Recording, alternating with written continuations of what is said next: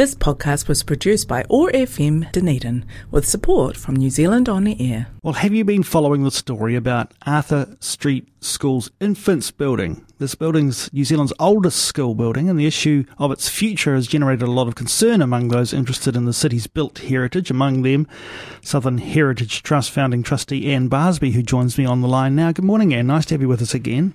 Good morning. Thank you, Jeff. Now, for those who haven't been following this story, tell us a little bit of the backstory here. Why is this building so important? Well, it is indeed. It was built in 1884, seven, which was at the time when Dunedin's population was growing very rapidly. And the schools were becoming crowded, and health for the small children was not, it was at risk.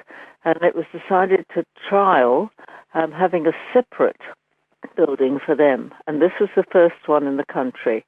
And the model was very successful, and it was used throughout the country. But as far as we can ascertain, this is the only of its type left. And it's incredibly important, and it is category. It's listed with Heritage New Zealand, and it's category 2. And the school and the Department of Education should be taking heed of the heritage guidelines, which are national ones. Heritage New Zealand and the Ministry of Education are obliged to follow, and this hasn't been happening. What has been the usage for the building in recent years? The most recent, up to about 3 years ago, it was the school library, but it was being used as classrooms in the past, and I think Montessori school used it at some stage.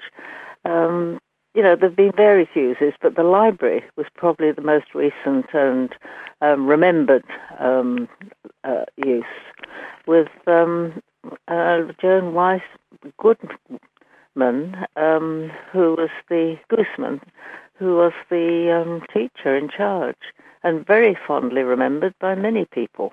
How would you describe the condition of the building at present?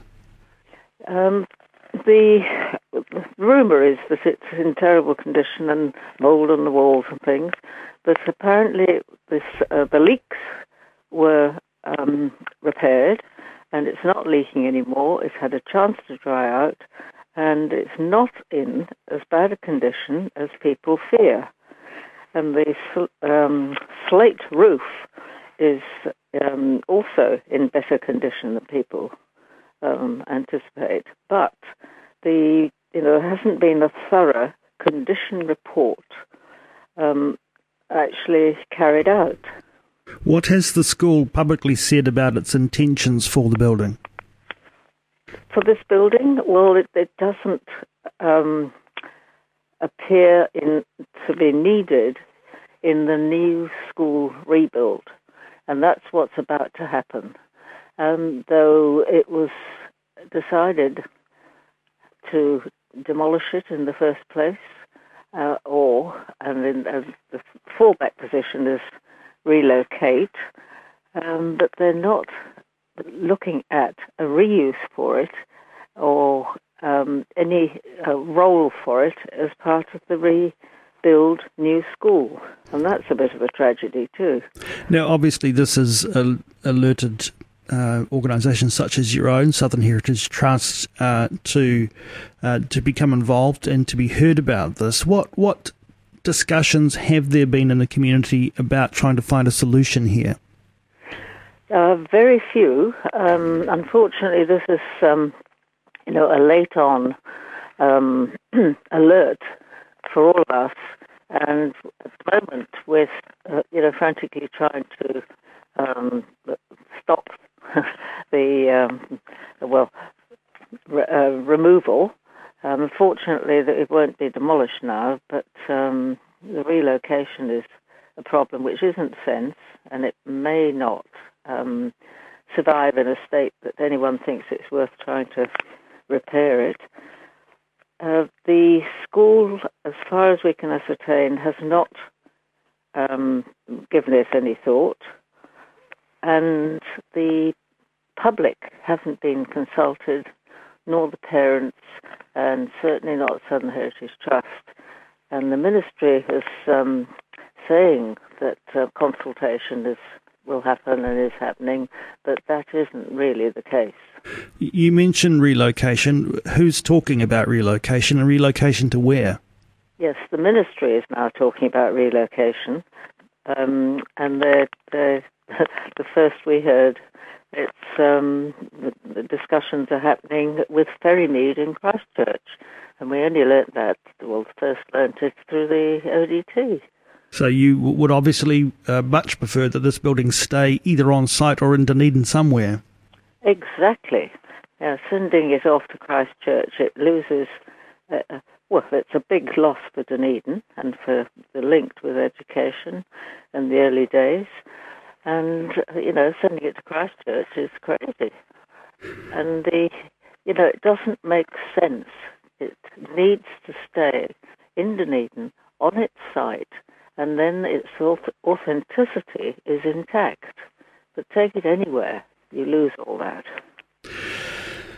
And how do you see a way forward from here? What would you like to see happen? Well, a lot of public appeal needs to happen, and promotion, so that more people know about it and come on board in terms of trying to have a voice and make a difference. And the ministry needs to take heed and follow guidelines that haven't been followed. And the school needs to rethink how it could be used, for the school in the future. And there's a wonderful opportunity with the NZQA new curriculum for history, including local history. And here we have a school that tells the story of education, and the school is celebrating its 150th this year, and the new school is really, they're very keen to get that up. And it would be a tragedy, or ironic, to be destroying their only heritage building that will be left. You mentioned its classification. Does that classification come with teeth? It should do, but in this case, it's not. It is legal that they have to have an archaeological assessment and carried out. That's legally binding for Heritage New Zealand, but other than that, it hasn't got that legal standing, really. What's the timeline on this? Which is most unfortunate. Classification should mean, that something can't happen, and the proper process should be followed. Yeah, what's your understanding, Anne, of how quickly or otherwise the school might move on this? It's a very tricky situation, and we're trying very hard to communicate with the Department of Education, the Ministry, and we've had correspondence through Chris Hickins, and it's ongoing, but time is, we're getting very anxious because the school building is due to be pulled down, very shortly and rebuilt, and that's the time when they want to, relocate. And if the public would like to find out more about this building and how they might get involved, what would be the best thing for them to do? All right, get in touch with Southern Heritage Trust, and we're just preparing a petition, which will be online, and also, some hard copies. We need to gather that public evidence of public support, and so that will be a huge help if we can manage to gather the numbers. And the alumni, there are a lot of people who are very, very anxious about this, and public concern as well. And we're very grateful for the ODT to have covered what they have with articles and the letters to the editor. And we've got a long way to go yet. All right. So, Anne, you at the Southern Heritage Trust would be keen to hear from anybody who might want to have a voice in this, and indeed, I suppose you'd encourage people to contact the school directly as well. Well, why not? Thank you. Yes. No, thank you so much, Jeff, for giving the airtime to this dire cause. Well, we'll follow it with interest, Anne. All the best with that. Thank you so much for joining us on the OARsome Morning Show. Thank you very much.